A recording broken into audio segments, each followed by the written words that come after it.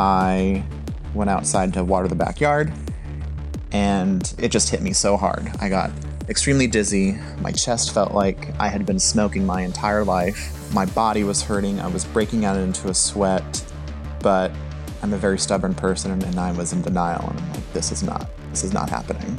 And I came in, and Lewis just looked at me, and he was like, what's going on with you? And I just broke down in tears, and I went, this isn't good. This is really bad. I'm Danny Vallant, and this is Dirty Linen, the podcast that takes the issues the hospitality industry finds hard to air in public and shakes them all about. On Dirty Linen, we love to catch up with people from all around the world. Not that I've done it that much, but I definitely plan to. So I'm incredibly excited to have Justin Burke, a pastry chef from North Carolina, come to chat to me on the podcast. I saw something from Justin on Twitter that made me want to reach out, and it was his description of his post-COVID taste buds as colourblind. I just found that so striking and alarming and scary.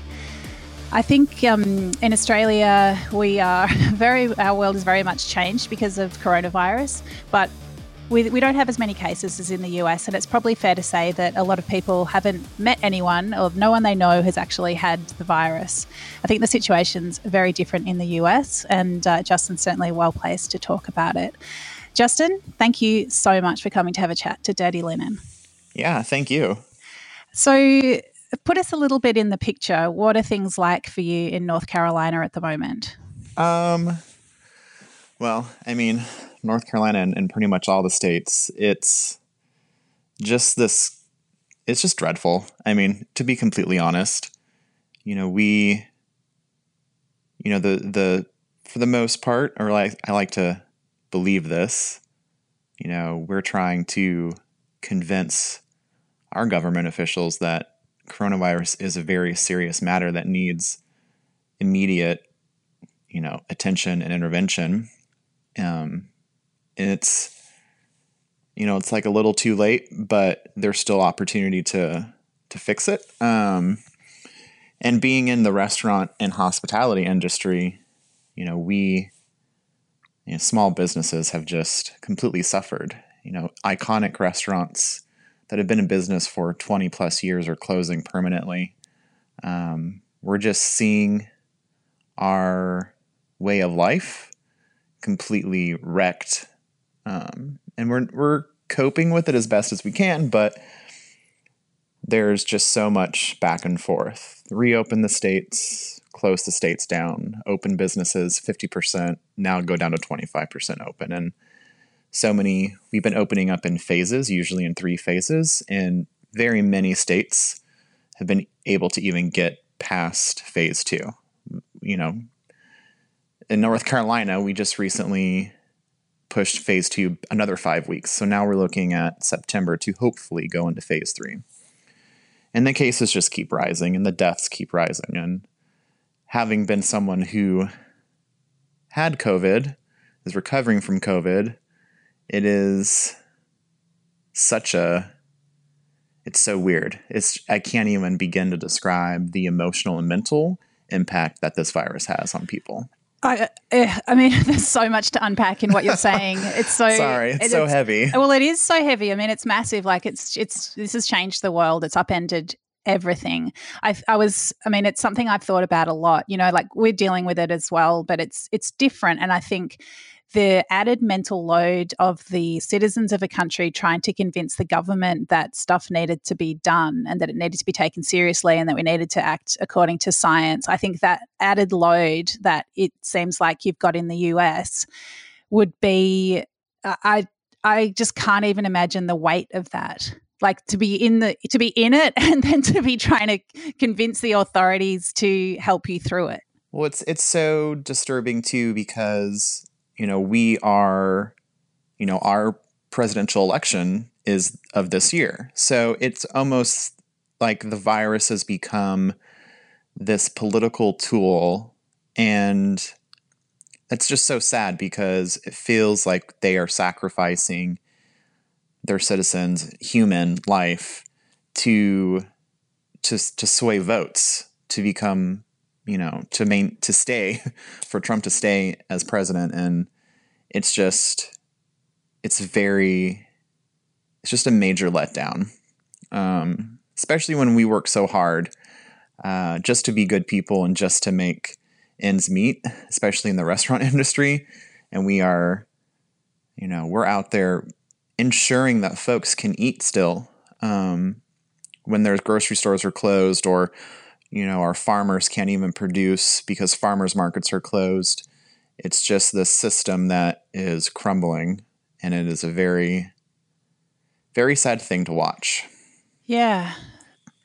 I mean, the words major letdown seem just so mild compared to the intensity and the weight of the feelings that would be commensurate with the situation. It's like... Oh, absolutely. Yeah. We all talk, and I think that we're so exhausted from it personally, from knowing family and friends who have COVID or who have lost lives because of COVID. And I think that we've just exhausted and exerted so much mental and emotional capacity that we're at the point where we just simply say, this sucks. What do we do? Yeah. Well, I saw something else you put on Twitter, which was like you made your recipe testing a pie, and then you ate the pie before you photographed it, because that's just where the situation had got to. It's just... Yeah. Well, that's a common it's common with me. I get so overzealous with what I make, and I'm like, okay, I'm just gonna taste this part of this, and I can still photograph it, and you won't know that I took a bite. But sometimes I get a little overboard, and it's funny actually when that happened. With my taste, the only thing I can taste is sugar, which is odd for me. Even as a pastry chef, I've never had a sweet tooth. Usually my stuff is the sugar is very low in it. It's usually a lot more savory and herbaceous, solid balance. Yeah. Now I just want everything sweet. And I don't think it's because my appetite wants it. I think it's my palate and my emotional brain just saying, you remember what this tastes like, and you're getting it. Let's track back and let's talk about when you had COVID. I mean, what was it like? Is it like everyone had it? I mean, do you know where you got it, or was it just like it was everywhere? Yeah, I can tell you everything about it. So I have a 20-month, actually. He's 20 months today. Hey. A 20-month-old son. Yeah. Yeah, he's so cute. And I co-parent with my ex-husband, and we both have partners. So it's this fun co-parenting, very warm, loving family. And David, who is my ex-husband, co-parent, his partner, Chris, is a flight attendant. And he was on a flight, and for unavoidable circumstances, we believe that is where he got it from. And, it's a job that you can't avoid, just like there are so many people who have jobs that can't avoid going and serving the public and what they do. So it was one of those unavoidable circumstances, and he contracted it, and then it spread like a wildfire. Jasper got it, who's my son. Oh, wow. And I had picked him up because it was my weekend with him, and David and Chris were supposed to go on a trip. That trip got canceled because after I called David to let him know that Jasper had spiked a really high fever, and it didn't seem anything related to teething or just normal toddler ear infection fever. And he started to cry these really large tears, and I saw him, and I'm like, what is wrong with our son? He is behaving so differently. And he started to pull at his hair and showing signs that his head hurt. And he wasn't eating much. So David and I, we are really good with communication and determining what to do. And we make sure we never make a decision without the other. And, he was like, go get him tested. And I was like, okay, I'm going to go get him tested. And the day I got Jasper tested was the day that David came down with a fever. So now we had 3 people with these fevers, and you just know, like your gut tells you this is what it is. So Jasper had the test, but it's so frustrating because, and David and Chris got tested, but what is frustrating here, and I don't know if it's like this elsewhere, our labs, our medical labs, are so overwhelmed with tests that rather than taking a couple of days, it's taking between 1.5 to 2 weeks to get results. Oh, that's terrible. So it's almost defeats the purpose of, it just defeats the purpose of protection if it takes that long. So we started to everyone quarantined, and then my partner, Lewis, got really sick. And so I quarantined him and took care of him and took care of Jasper. And I was the last one standing, so I assumed I was asymptomatic. I'm like, I just must not have the symptoms. And after Lewis started feeling better, and I had put Jasper down to bed on a Thursday night, this was July 1st, I went outside to water the backyard, and it just hit me so hard. I got extremely dizzy. My chest felt like I had been smoking my entire life. That's the only way I can describe that feeling. My body was hurting. I was breaking out into a sweat, but I'm a very stubborn person, and I was in denial, and I'm like, this is not happening. And I came in, and Lewis just looked at me and he was like, what's going on with you? And I just broke down in tears, and I went, this isn't good. This is really bad. And that's the last thing I remember, because then I slept. I say I was unconscious, but it was in a state of, I didn't know my surroundings, and I was just completely delirious. And I slept for 3 to 4 days. And the hospitals here are overrun. So, we play the game of, is this severe enough to go into the hospital? What is severe? What warrants doctor intervention? Will this get better? Will it get worse? They, because of my age, marked me as mild, but I had all of the symptoms but one to warrant someone from going into the hospital, and that was just having blue lips. I didn't have blue lips. I could still kind of breathe. I could still kind of breathe. Oh, I can still kind of breathe. Sounds fine. And Right. What about Jasper? Like, how sick did he get? Because that is terrifying. It's terrifying to think of a child being sick and then the parent just being completely knocked out. And yes. I'm forever grateful for Lewis, because I don't know what I would have done if it was just me and Jasper.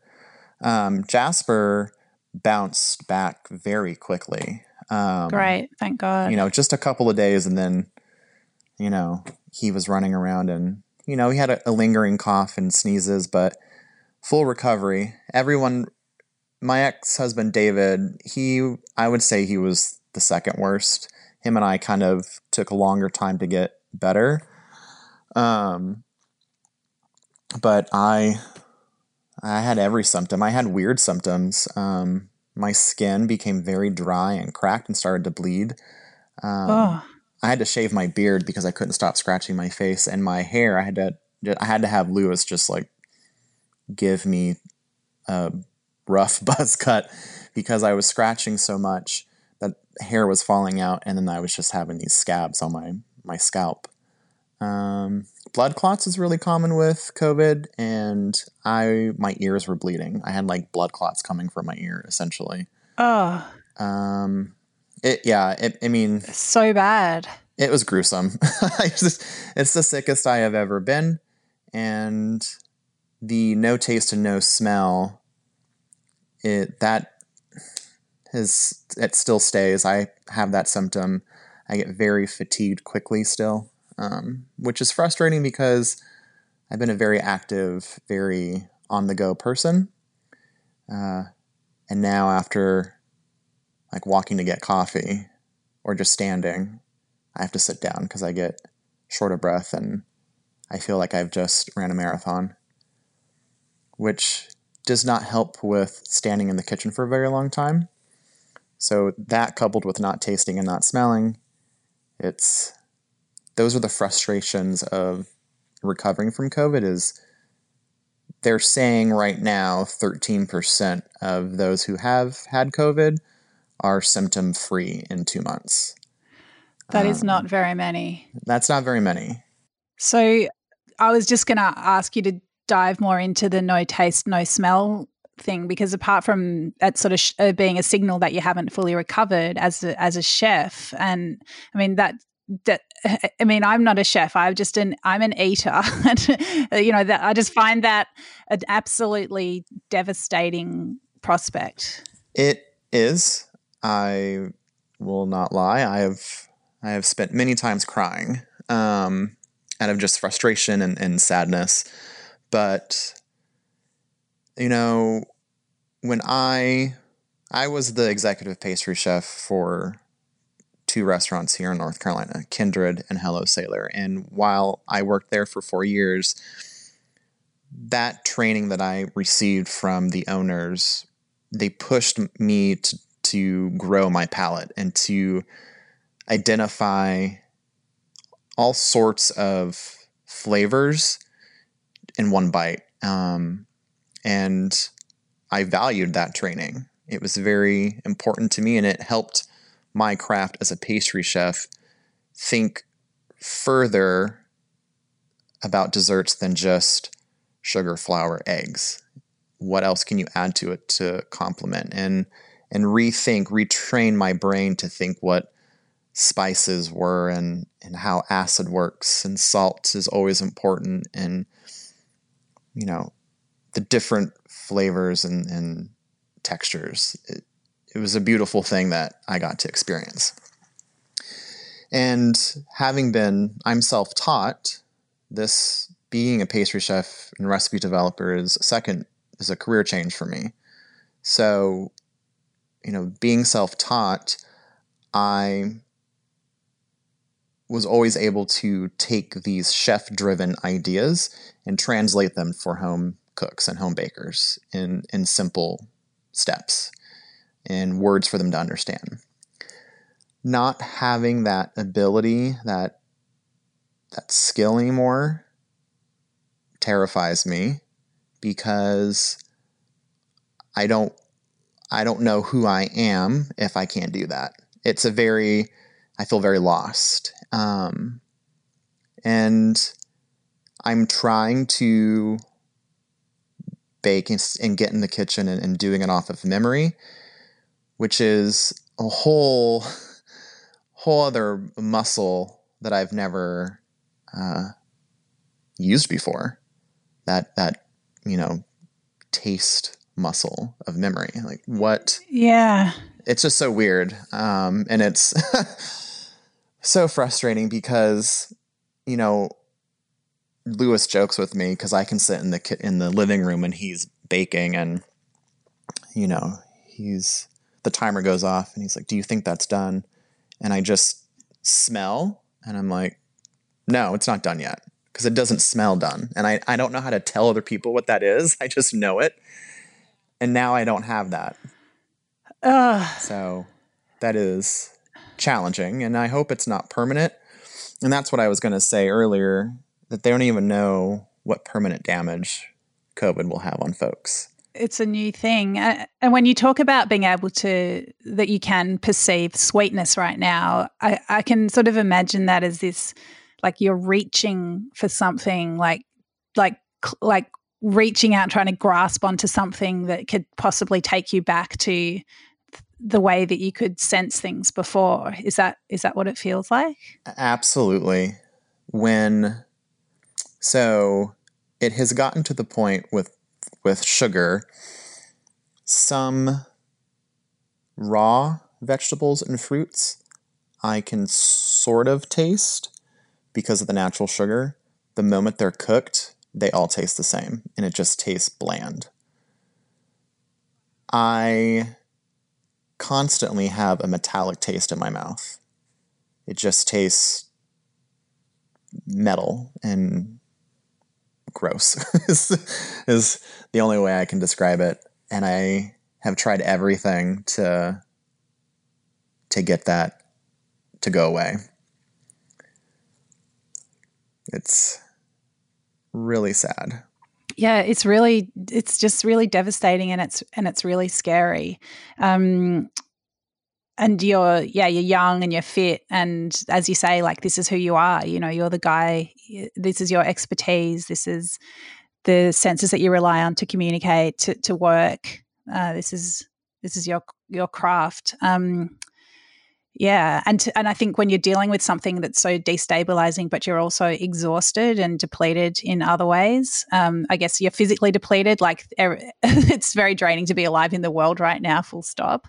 So it must be, I mean, are you able to draw on some reserves of positivity and direction to try to sort of climb out of this, or think of a way through this, or is that just a silly question?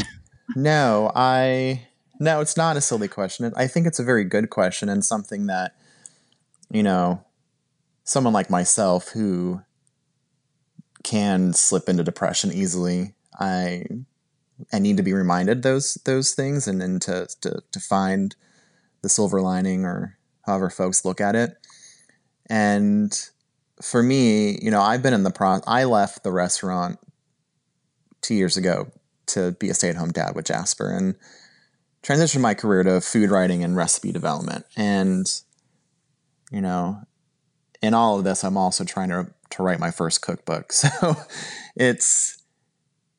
I have to make a living, and I can't wallow in this sadness and my sorrow. So I continue to push myself, and I continue to just look at it as, okay, you have had COVID. These are the side effects of it. This could be permanent damage. How are you going to adapt? It's not just happening to you. It's happening to so many other people. And, you know, I know the platform that I have, and that I've been fortunate enough to be given. So if no one else is talking about it, then you should talk about it, and you should just be transparent and walk people through this journey. And if that means you start writing recipes for folks with compromised, you know, palates and senses, for them to feel comfortable back in the kitchen, that is what you're going to do. I'm pushing myself to be open to adapting to what could be permanent, and how do I help others who have the same permanent symptoms. I'm also talking to a lot of chefs and restaurateurs and hospitality folks who have had COVID and are having similar, you know, issues with constant fatigue or loss of senses. And it's a support group. How do we help each other? How do we keep our businesses going? How do we make sure that the food that people are used to us making, drinks people are used to us making, are still the same, and not, you know, bland and diluted because our taste buds have failed us. Oh, wow. There's just so much that, you know, if you just look at it on a surface level, yeah, I don't have taste or smell. But when you dig deeper, what's this ripple effect? What does it have on, you know, just your dignity, your respect for yourself, your respect for your craft? Can you even make food for your family, for yourself? And if it is your profession, how do you keep going and not just trickle and fall down this spiral of depression and throw your hands up and just say, I give up? So that pushes me, and that motivates me to find the positivity, to give other people hope. And, you know, I will always say it sucks, but I'm fortunate enough to still be alive. So I have to look at it that way. Yeah, wow.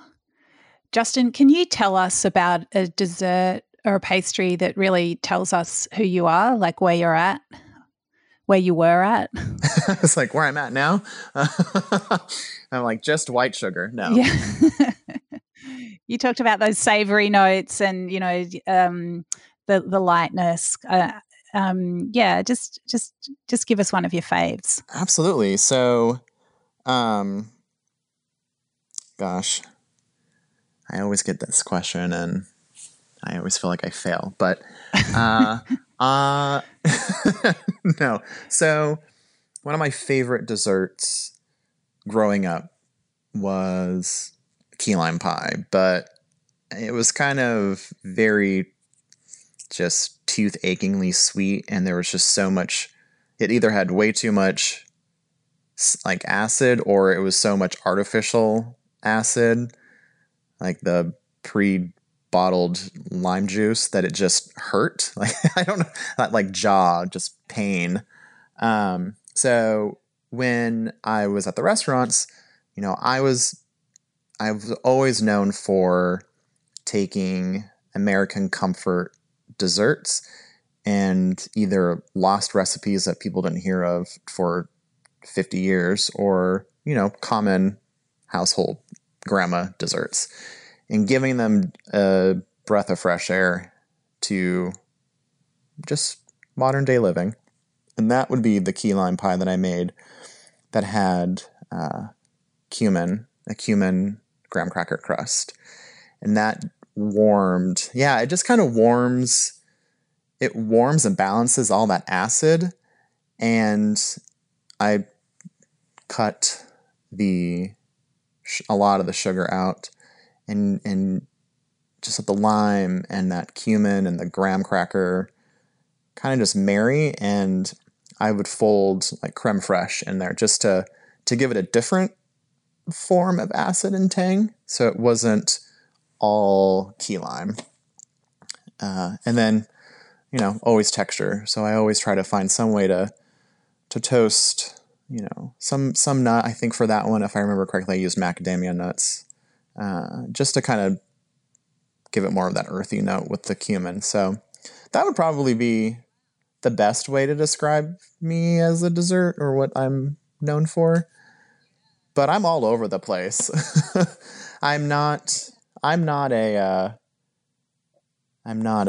smoke and mirrors pastry chef.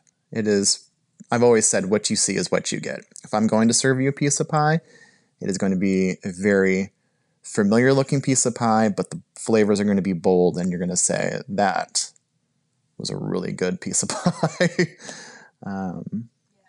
Because I hate going to places where it's like foam and smoke and so much crumble. You're like, what actually am I eating right now? Right. Give me a dessert. Yeah. It's comforting. Dessert is to comfort you. Definitely. When you're talking about texture, that makes me want to ask you how you're feeling about texture right now. Like, because I guess texture without taste is so sort of abstract, just like gravel in your mouth or something. But where are you at with texture? I've never been the person who had a texture issue while eating. I pretty much eat everything, except for dairy because I have an allergy. But without even the taste, like there was something. What did I have? Whatever it was, I cannot remember, but it was definitely more of the like mushy texture. And without having taste of knowing what that was, my mind I kind of turned to my stomach. I was like, what is this? Like my brain doesn't know what I'm eating. Other than that, I haven't had too much of an issue with texture, which is, I guess I should be very thankful for. Well, I don't know. It's hard to find gratitude. I mean, you're doing an amazing job of finding things to be grateful for, I reckon, in the circumstances. Justin, in 2018, you wrote an incredible article that was published in Eater about the narrow definition of masculinity I guess especially as it was reflected at you as a gay man in restaurant kitchens and the harassment that you experienced. Can you tell us a little bit about that and how that has impacted you? Sure. Like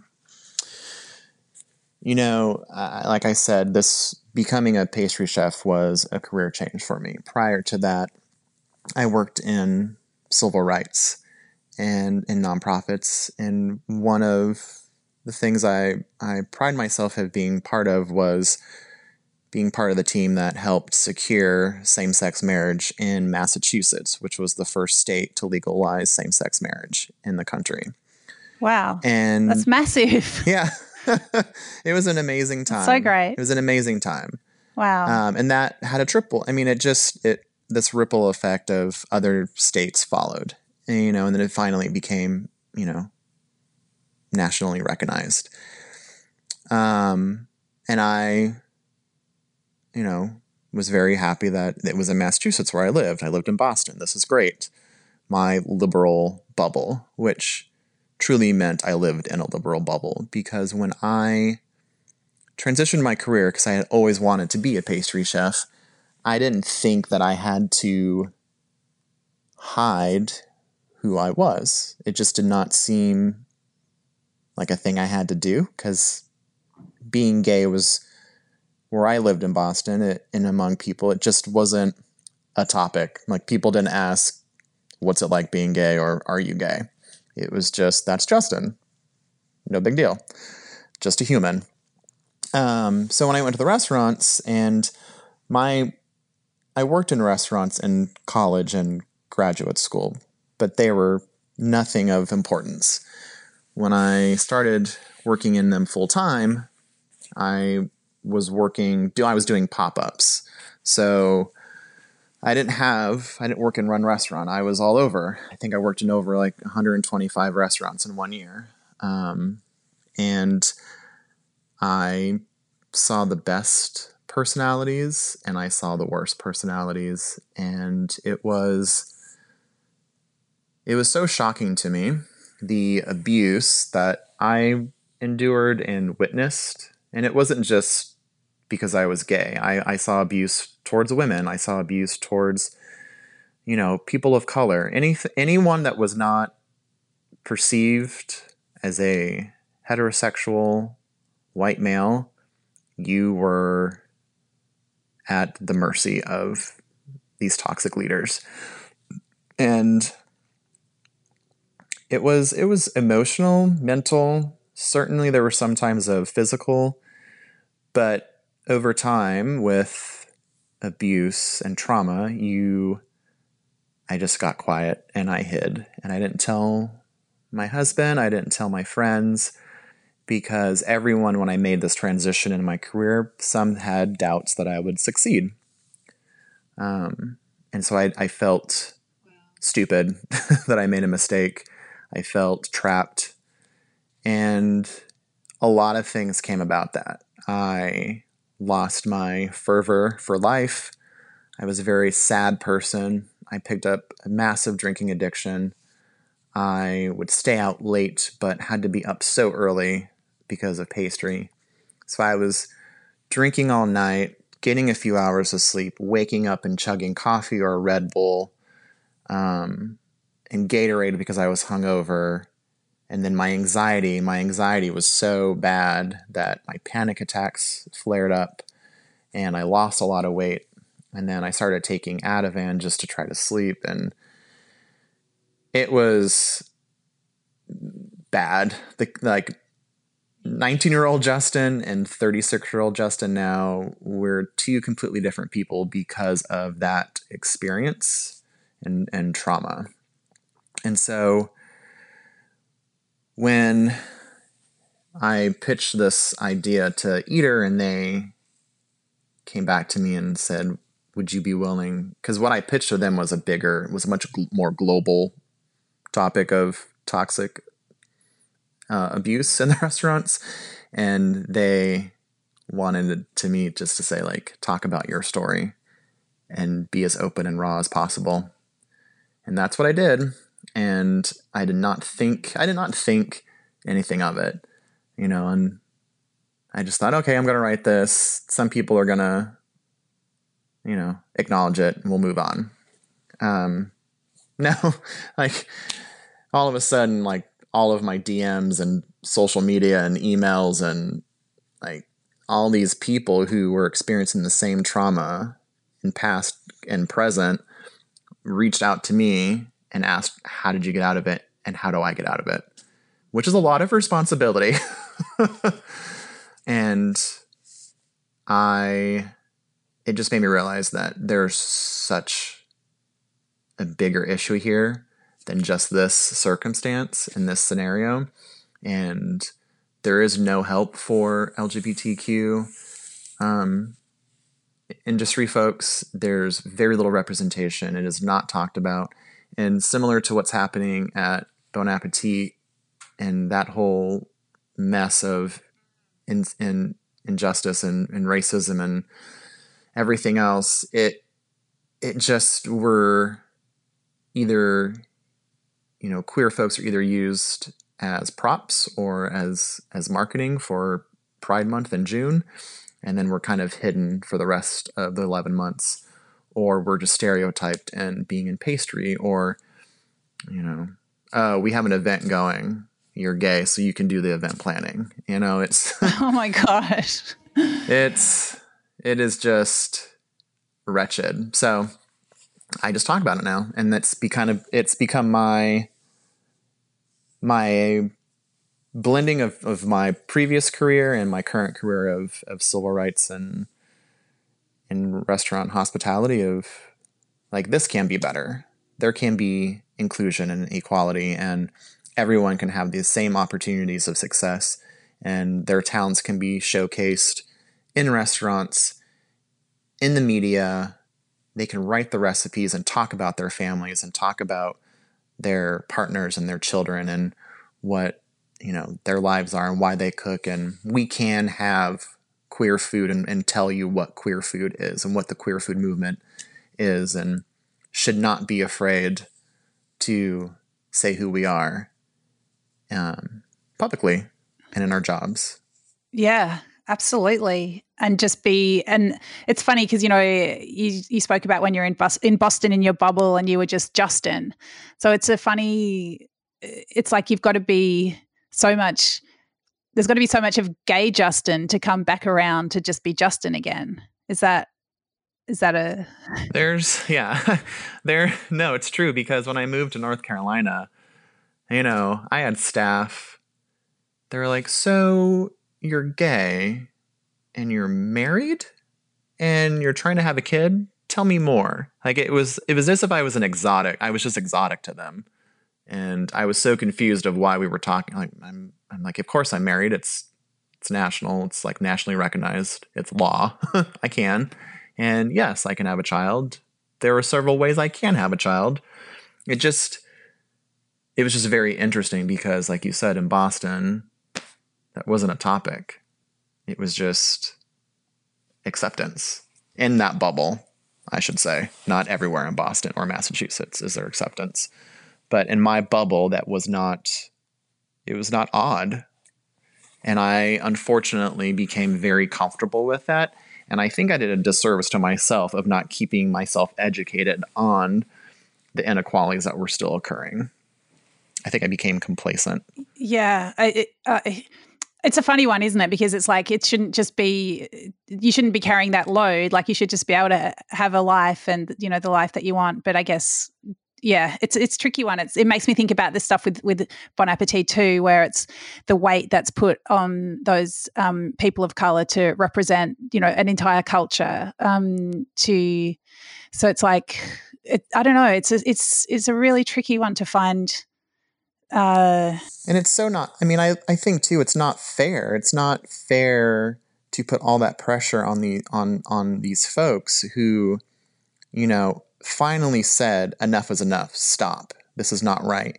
It is unfair for everyone else to then say, well, now you are the spokesperson for that, and unfortunately, you can never fail again. Like, there's so much pressure and there's so many eyes watching you because now they're waiting for you to make a mistake so that they can call you out on it.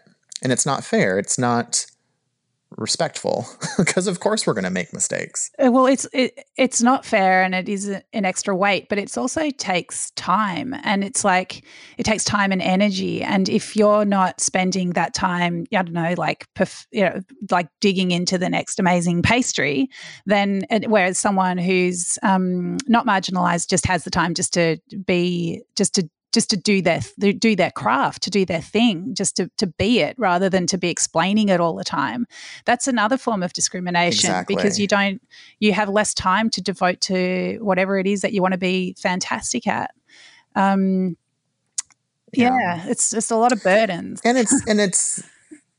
they think that, whatever marginalized community that you come from, and if you're very outspoken and proud of being from that community, then they just hold you to that. Like, you have to represent all of it in its authenticity. There is no deviation from, well, what has that cuisine meant for your life, and how has it changed and ebbed and flowed, and how have you seen interpretation from other cultures that you might also be a part of, or races, or just other communities. It's very troubling sometimes. Yeah, and it's also like as if being gay or being a gay chef or being a gay pastry chef is just one thing, and like you can now represent it all. It's just like it's crazy. Justin, one of my hopes out of the COVID era is that it's an opportunity to rebuild and to create change, and everything's upended. So can't we just make things the way we want them now? I know that we're all still in the thick of it, and it's really hard to see how we're coming out the other side. But do you have any of that hope or ambition for being able to create structural change because surely one day this pandemic is going to be behind us? Yeah, I have tremendous hope. I think, here it's almost like I look at 2020 and I think, okay, we have a pandemic, this horrible virus, and we, in my perspective, for the first time as a country, we're talking about the injustices that the system has created, and how, we are being open for healthy, uncomfortable conversations of this cannot be the same way. We have to change the structure of society. So those two things in itself are very large and just wreaking havoc in a good and negative way across the board, because it brings, especially with changing the system of inclusion and equality, it is bringing out the folks who didn't think they had the power and the voice and the strength to fight for improvement. But it's also bringing out the really ugly, scary side of this country, where I'm just shocked of what comes out of people's mouths. I'm just like, I cannot believe you think that way. But I think that it is so dynamic it's just so dynamic that there is no way, it's impossible for us to go back to quote unquote normal life. And we're forced to change. We are forced to change, especially here. And I think that it's going to continue to be many ups and downs, some very great celebrations and some very sad moments. But the sense of community, the sense of unity among the citizens in the communities that have had very little representation and voices are growing and becoming stronger. And that to me is something very beautiful, and to me something very encouraging, especially being a father with a 20-month-old. That is the world I want him to have, is that repair and new hope, and never have to think or go back to what life used to be, because it truly wasn't great. We just became very complacent. Yeah. Great. I mean, that's so powerful. It's a call to action, but it's also a reason to stay hopeful. So yeah, I love it. Justin, I listened to you chat to Kat Kinsman on from Food and Wine. It was a fantastic chat. I certainly recommend it to everybody. But there was one thing that you spoke about that I think people in Australia don't know enough about, and we need to know about it right now. Can you please explain poke cakes? Yes. I was like, what is this going to be? I was, this is like the best question.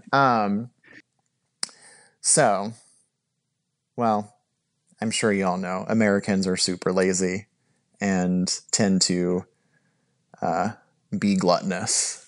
We just have issues, and that's a whole different conversation. But a poke cake in its original form, I call it church lady food. It's, do y'all call it potlucks, where like people bring food, like they bring their own dish to a big gathering? Yeah. Okay. We call it bring a plate. Bring a plate. I love that. We know about it. It's like literal. Yeah. I feel like Americans just have to make things a little bit harder. So at churches, we would have church potlucks where typically it was, the older members of the church would bring the food. And one of the things that I remember so much growing up were called poke cakes, which is simply a vanilla cake or a chocolate cake baked in a rectangular pan. And then you take the back of a wooden spoon and poke a bunch of holes throughout the cake.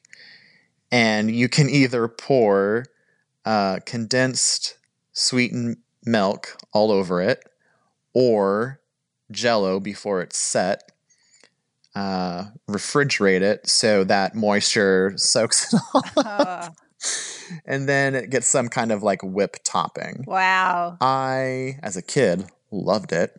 As an adult, looking at its true form, it's kind of gross to think about.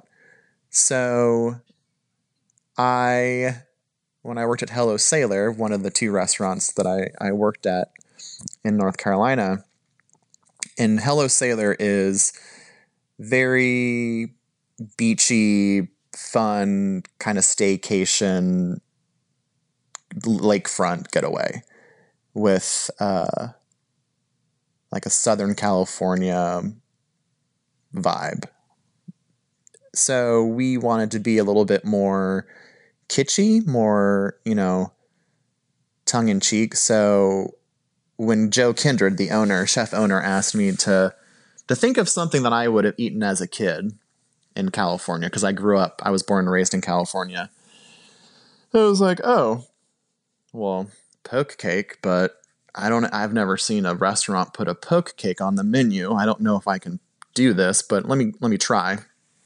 And so we came up with still a rectangular cake, and we poked holes in it, but instead of Jell-O or condensed milk, we piped the holes with different fillings, either, buttercreams with crushed nuts, or, a pineapple coconut compote, something to give texture, and then frosting or unsweetened whipped cream, and then more, whatever theme we were going with. So it was like we would take an iconic dessert and see how we can turn it into a poke cake, like a German chocolate cake, red velvet cake we did for Valentine's Day. We have a thing called a hummingbird cake, which is similar to a carrot cake, but with pineapple. And we just turned those into poke cakes, and it took off. People loved it. And it was like, I was so happy. So yeah. It sounds they sound like perfect lockdown food to experiment with. So my challenge to everybody listening to this podcast in Australia is to make it happen. Let's do the Australian version of a poke cake for, the COVID times. Yes, that would be awesome. And yes. And I want to see them. Yeah, well, I want to show them to you. Justin, it's been so amazing to chat to you. I really could just keep going because there's so much to talk about.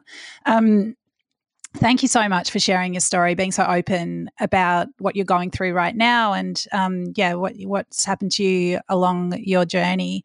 I'm really, really thrilled to have you as part of the conversation on Dirty Linen. Thank you. Yeah, thank you so much for having me. This has been great. I appreciate it so much.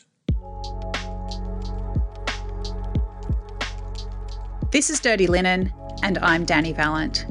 We air the issues that the hospitality industry finds hard to talk about. We spend a week thrashing around each issue, hearing from different people with unique perspectives. We want to hear from you as well. If you have something that needs to be said about a topic, get in touch so we can include your perspective. Contact us at dirtyLinen@deepintheweeds.com.au or hit us up on Insta at Dirty Linen Podcast. We can't wait to hear from you. This is a Deep in the Weeds production.